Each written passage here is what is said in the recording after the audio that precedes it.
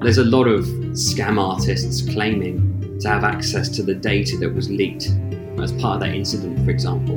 But only a small percentage of it is going to be legitimate traffic. So yeah, it's important to have not just the intel, but also the expertise to sift through all that dark web activity during IR, so you can focus on that activity that's truly important to you, which is mitigating that leak, for example. Financially motivated actors are rampant out there. They love the underground markets. It's a marketplace, so it's financially motivated. But we also have hacktivists out there as well. They're operating on places like Twitter. They're dumping and doxing information onto paste sites that we'll pick up on. And, occasionally we do even pick up on espionage actors or nation-state actors through, for instance, newly registered domains.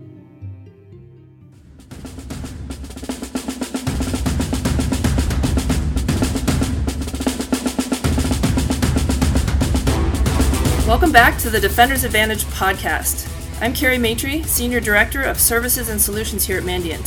Thank you for joining us for the Frontline Stories series. In this episode, we're going to explore digital risk protection and what it means, what it can tell us about cyber threat profiles, and how the attackers are finding our weaknesses.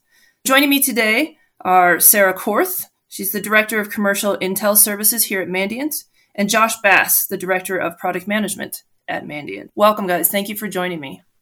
Thank you. Lovely to be here. So let's jump right in. Josh, maybe you can help us out with this one. So DRP, digital risk protection, is kind of a new concept. So can you tell us, what is it? Sure. So DRP, digital risk protection. In a nutshell, it allows customers to better mitigate and understand risk through providing clarity on things like their external attack surface, their deep dark web presence, whilst weaving threat intelligence, CTI, through all of that data, which really gives customers actionability and prioritization on that data we get back from their external attack surface and the dark web. So tools aren't limited to their own organization, of course. It's, we find that these customers also need that clarity on their supply chain too, right? So third parties as well as their own organization. So it's really kind of three pieces together: threat intelligence, attack surface management, deep dark web monitoring, but kind of how they work together. Is that right? Yeah, that threat intelligence piece really helps customers operationalize the results of that attack surface scan, for example. And the deep dark web monitoring, that's kind of digital threat monitoring. That's existed for a while, right? So what's different about it now? Yeah, that's a really interesting point. So thinking about, if we take that 30,000 foot view on digital risk and how DTM fits into that.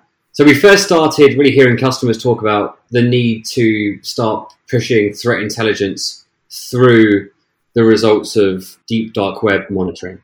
And that's what DTM is. We've offered it for quite some time. Obviously, Sarah's going to talk about it later on from a managed perspective.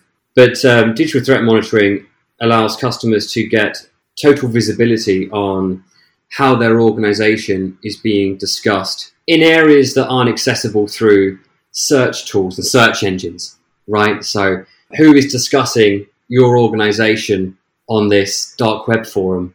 What are their motives, right? So deep dark web monitoring, which we call digital threat monitoring, gives customers that visibility. So we first heard customers talking about the need to kind of weave threat intel through those results, I guess about a year ago now. One really interesting thing we're working on at the moment is, what does Mandiant know about these IP addresses that we are pulling back from this deep dark web chatter, and then providing customers with information on the who, what, and why. So this IP address is linked to this known threat actor by Mandiant. Mandiant suggests you take these actions to mitigate risk because we know the TTPs of what this threat actor typically does. So yeah, to answer your question, DTM gives you that visibility on the deep dark web, just with threat intel woven through it. And we'll get some good examples, some dishy secrets from Sarah about what she finds in her role in just a minute. But let's talk about attack surface management real quick too, just so everybody has an idea of, all the bits that go into digital risk protection. So in the new Defender's Advantage Cyber Snapshot, which is a report put out by Mandiant, they provide statistics on ASM, attack surface management, and they kind of show the top critical issues from the attacker's viewpoint. So in this report, I saw that 25% of what we see is exposed data repositories. And we also see exposed ports, suspicious commits. What are other things that you can see through these attack surface management type tools? So I think the best way to answer that is to go back to that report again. So the Defender's Advantage Cyber Snapshot. I think one of the really interesting items in that report was the subdomain hack issue. So I believe 15% of issues we found based on that report are subdomain hack related. This really brings us back to a real common issue amongst a lot of larger organizations, which is poor DNS hygiene. This is something I personally have quite a lot of experience in, just through sort of previous life. It's relatively easy to forego in larger organizations good levels of DNS hygiene. So, for example, if a certain department needs a subdomain spun up for whatever reason, it could be a marketing campaign, right? Over time, that subdomain then becomes less important to the organization. Employee turnover happens; it's often forgotten about. So that subdomain is sitting there within DNS and can be easily accessible through an initial, like someone getting access to your network, and then it can be manipulated. For example, it's very easy to change then the MX records potentially of that domain. So it often is a common cause of that external attack surface being broader than a lot of organizations that truly think it is, because of that sort of subdomain DNS hygiene issue. So yeah, that equates to, I think, about 15% of issues that we find in the world of ASM.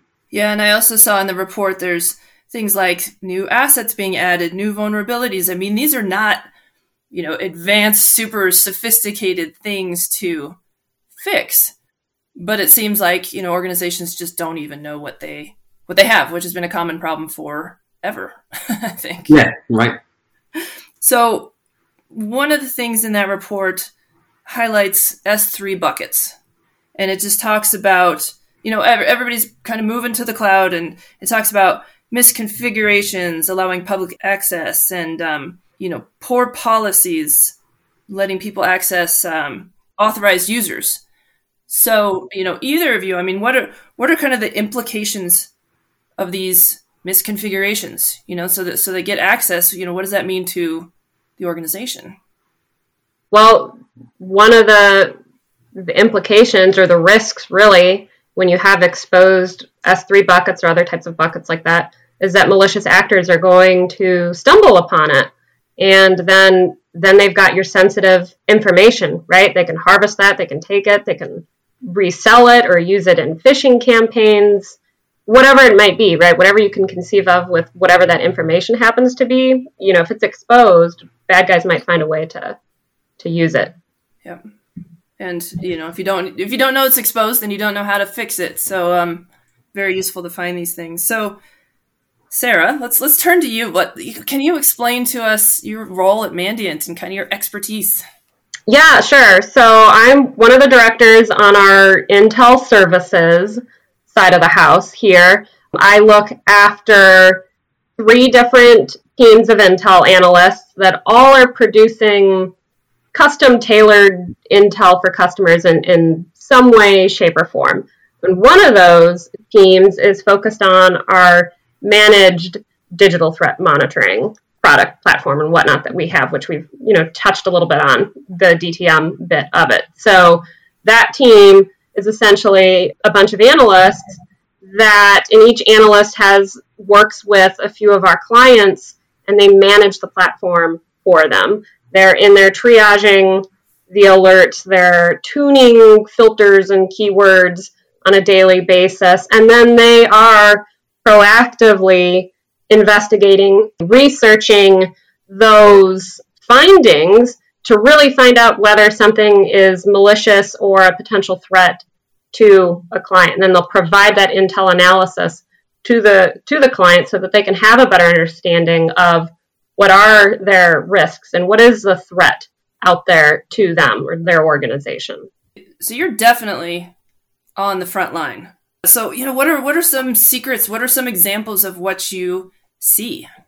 Sure. I mean, like Josh had mentioned and what you had talked about, I mean, we definitely see stuff in the deep and dark web. That's one of the main, I guess, use cases, if you will, or main interests of our clients, actors out there selling information or looking to target certain organizations. We can pick up on all of that type of information, or maybe it's compromised payment cards, right? There's all these sort of niche little marketplaces out there that we have visibility into.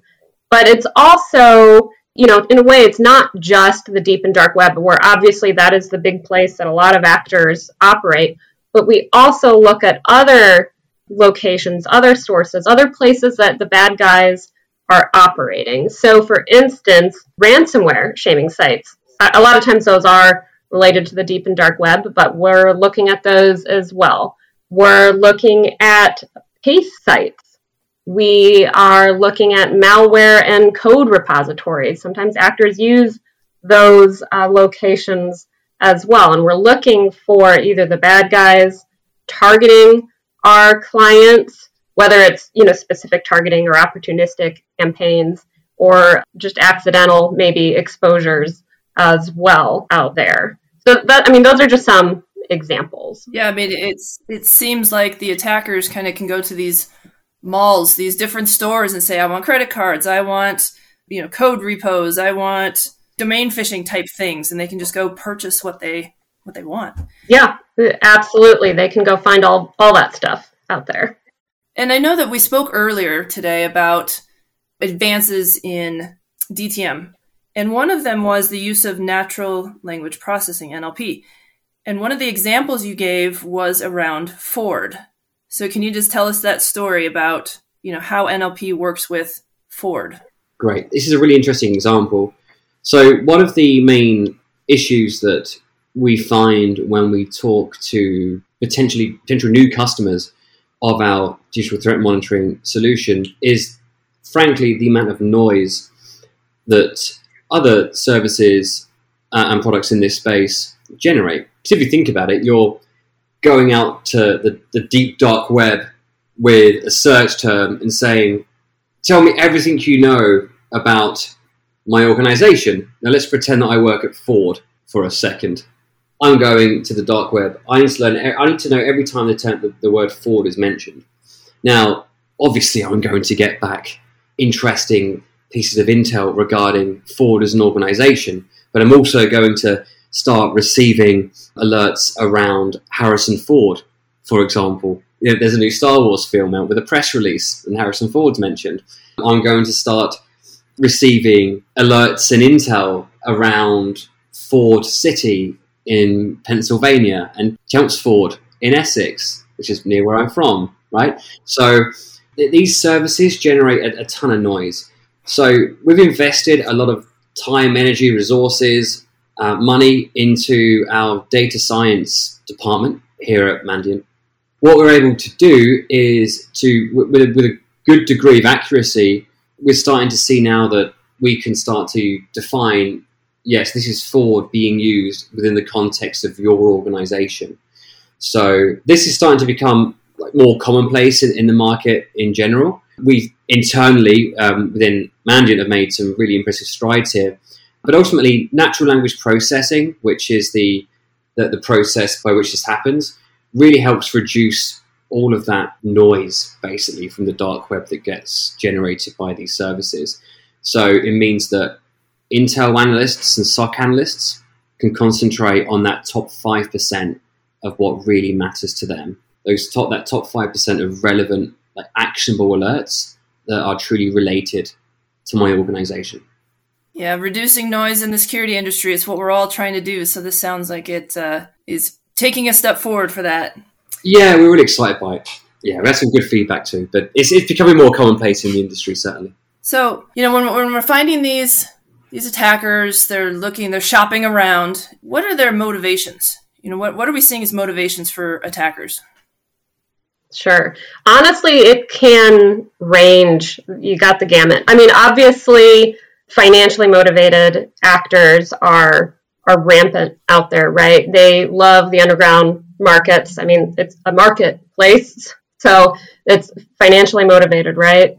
But we also have hacktivists out there as well. They're operating on places like Twitter. They're dumping and doxing information onto case sites that we'll pick up on. And, occasionally we do even pick up on espionage actors or nation state actors through, for instance, newly registered domains. That's another thing we look at, right? And so when we're digging into a domain that, say, mimics one of our clients' domains, we might find, this domain looks like it's run and operated by a known espionage group. Man, we need to look into this more, right? So it really does range, but certainly the financially motivated actors out there that are all over the deep and dark web, and of course ransomware is all over the place now too. So there's definitely a lot of that, but you see a range of motivations. So, if most are financially motivated, but not all, what sort of industries or what sort of organizations are being targeted that we're discovering? Yeah, that's a good question. Honestly, it ranges. Our clients fall into all sorts of different industries, all sorts of different regions and countries. But really, a lot of times what it'll come down to is, or one of the factors in the level of risk that there is how big is your organization? How well known is your organization? So, for instance, the bigger your organization means you're going to have a bigger footprint potentially globally, right? Or you're going to have more employees that could potentially be accidentally being that weak link, right? So the bigger you are, certainly that means you're going to be kind of exposed more or potentially have that higher risk level. And the more well-known you are. So if you're a household name, certainly bad guys know about you too, right? So kind of think about it that way a little bit as well, certainly. And it's not just these, industries or big names being targeted, but also, as we've seen in our MTrends report, supply chain is a major, initial attack vector. Do you see that as well? Yeah, definitely. That is one of the things we can certainly do, and we do see that. My team sees that with DTM when we're looking for threats to our clients. We would consider, threats to their third-party business partners, whether that's formal supply chain, or maybe it's another type of business partner. Maybe it's an HR business partner or a legal business partner. Whatever it is, if you're working with another business, they have risks and threats too. So it is definitely something we see. We might see a business partner of one of our clients mentioned on a ransomware shaming site, right? So if that happens, then you might have to think about, well, what information of mine do they have access to? Or what information of my clients do they have access to that is now potentially at risk? So certainly we do. I was going to add, even when we talk to our customers around deep dark web threat monitoring and attack surface monitoring, one of the key use cases that they come back to us referencing is always supply chain. When we were doing the research for these offerings quite some time ago, we went out there on a quantitative basis and said to our customers, what are the top 5 use cases that you're most likely to use these services for? And supply chain was always in the top 3. I think we saw last year or the year before last, the SolarWinds breach is a great example of how rampant supply chain is. And that's only going to get more or rather that's the repercussions of, without trying to get into another subject here, like the Log4Shell vulnerability, right, where suddenly anyone that used an Apache appliance was known to have this Log4j vulnerability, right? So the kind of that supply chain like attack surface just grew monumentally like overnight as that news broke. And we're still seeing that, right? In attack surface management, we're still seeing externally facing Log4j issues. So, one of the other things, you keep talking about supply chain, but one of the other things that's in the cyber snapshot this time is a discussion about M&A. So when you're going to purchase a company, you want to know what are their exposures, what are their risks. So how are companies using digital risk protection, the DTM and the ASM, lots of acronyms, to kind of mitigate their risk? I guess both of us can go into detail on that one, but I think it'd be really interesting to hear from Sarah, given like Sarah's team are on the front line here, right, looking at this data. So over to you. Yeah, certainly. So, mergers and acquisitions, right? So we absolutely see organizations use this or digital threat monitoring or for this use case, whether it's in the like pre-stages of a merger and acquisition, right? Or even post-acquisition. So in like pre-acquisition, right, you might be doing your due diligence and going through that process of, do we really want to make this purchase, right? So we can be on the lookout, right, and for threats to that organization you're going to purchase, right, or you're looking to acquire, to kind of assess what are the potential risks or threats going into this business decision, right? And post M&A, so once that acquisition has already been made, oftentimes, right, that integration between two companies can take a while. And you might not even have all the technical pieces and networks and whatnot integrated, yet you're still to a degree, responsible for both parties or both entities, right? So we can monitor, again, for that incoming, essentially, infrastructure or whatnot, to see what is out there or what might develop over the course of the next year or whatnot before everything is truly tight and integrated during that process. So it's kind of that extra set of eyes on both sides of that actual business transaction. A great example of that is Sarah's team with their knowledge and expertise or the product will be able to alert you on compromised mailboxes and email addresses, for example.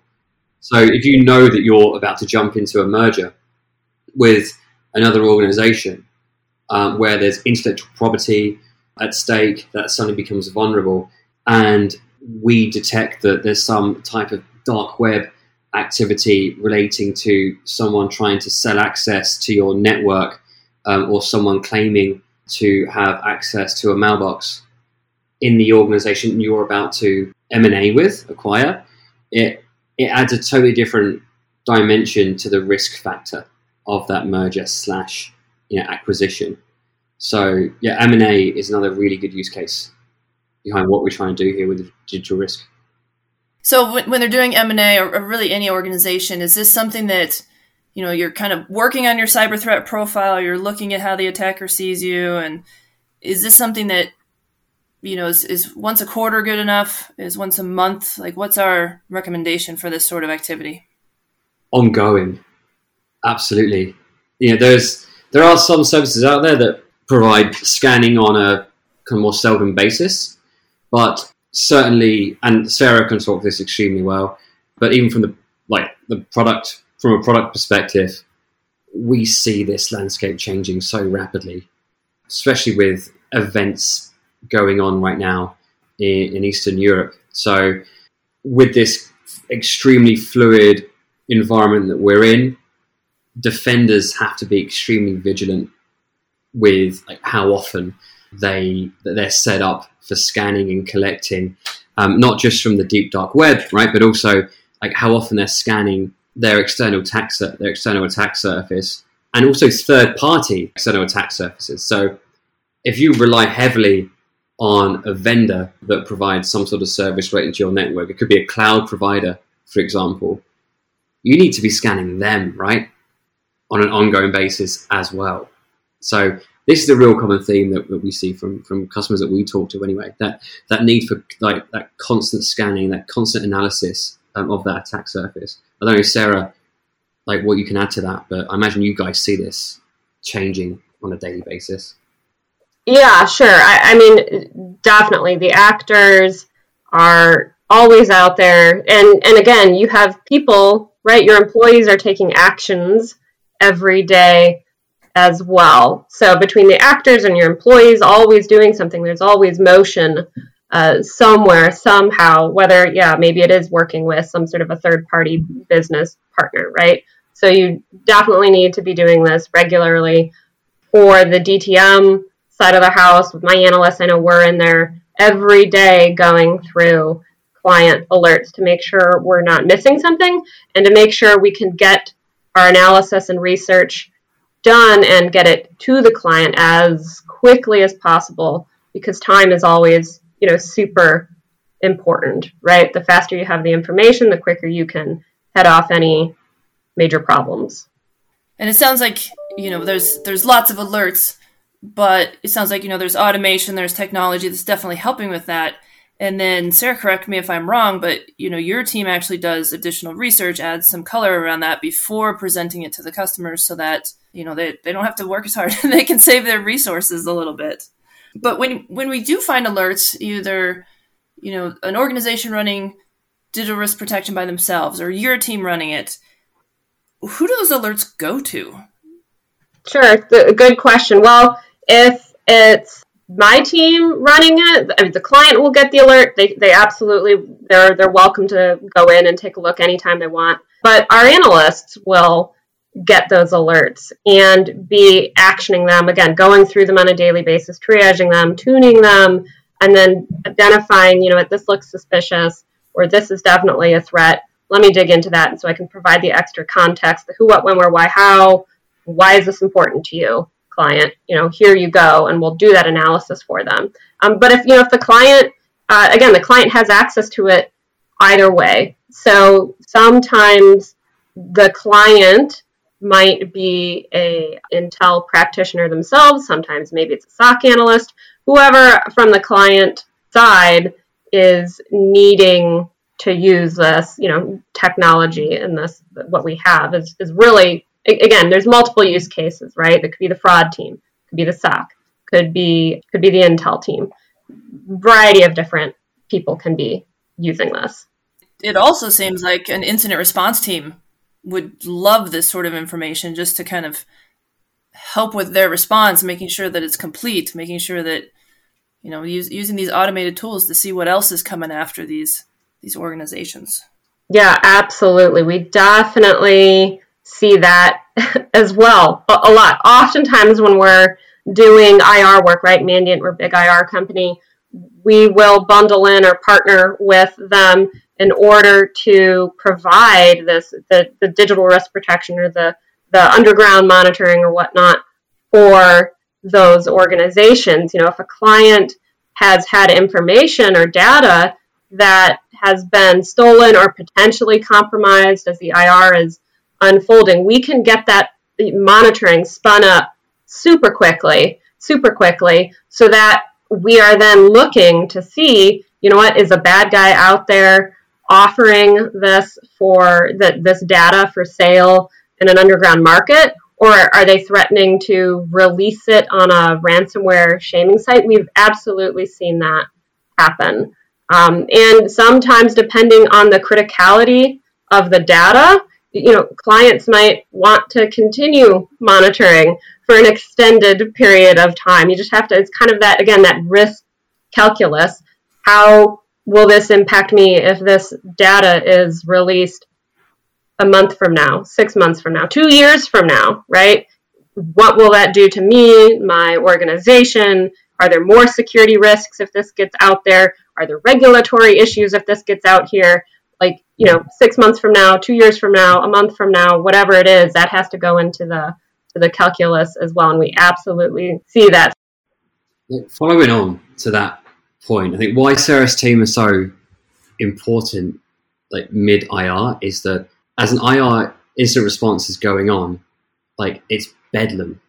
It's crazy, right? So having a team of experts monitor not just because your attack surface, which is now ever changing, but also like deep dark web activity relating to that IR, I think is extremely valuable. And we know based on feedback we get from customers that are in that moment that use these services, it is extremely valuable because, as you can imagine, like the amount of deep dark web activity only increases once there's been an IR, right? But then you need that expertise to be able to sift through all of that activity to tell you what really matters. Now, there's a lot of scam artists claiming to have access to the data that was leaked as part, as part of that incident, for example. But only a small percentage of it is going to be like legitimate traffic. So, yeah, it's important to have like not just the intel, but also the expertise, to sift through all that dark web activity during IR, so you can focus on that activity that's truly important to you, which is mitigating that leak, for example. Man, lots of use cases for this. So we got incident response and supply chain and finding configuration issues and M&A. So let's kind of wrap this up. I'm going to ask each of you. Sarah, I'm going to ask you first. What's the one thing you want people to take away that you want them to know about digital risk protection?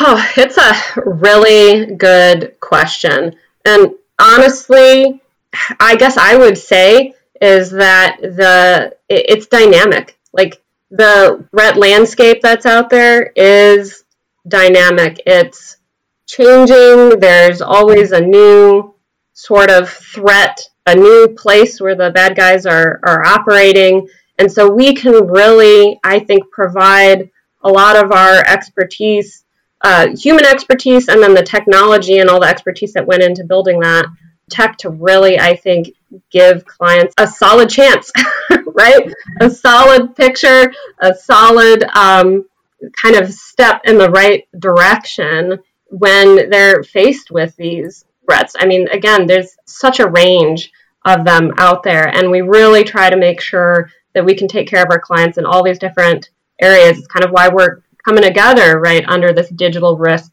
protection model. There's this solution for clients that touches on the deep and dark web, the DTM, the ASM, and coat that with intel, right? There's so much that we can do for clients in this sort of dynamic, ever-changing threat landscape. I guess, Josh, I'll pass it to you. Well, all of that, of course, and a holistic digital risk protection solution should provide that aha moment of, great, now I can be proactive in reducing my risk. Like I know my attack surface, I have knowledge of deep dark web activity relating to me, and I have nation state grade threat intel, cyber threat intel woven through all of that entire process. So I know what, why, and who is attacking me. So the most important thing is when I know the who, when I have the attribution of the who is attacking me, it opens the door to a whole bunch of goodness and proactivity. Awesome. Well, I want to thank my guests today. Thank you for joining me on this episode. To those listeners out there, please join us for our next episode with more Frontline Stories.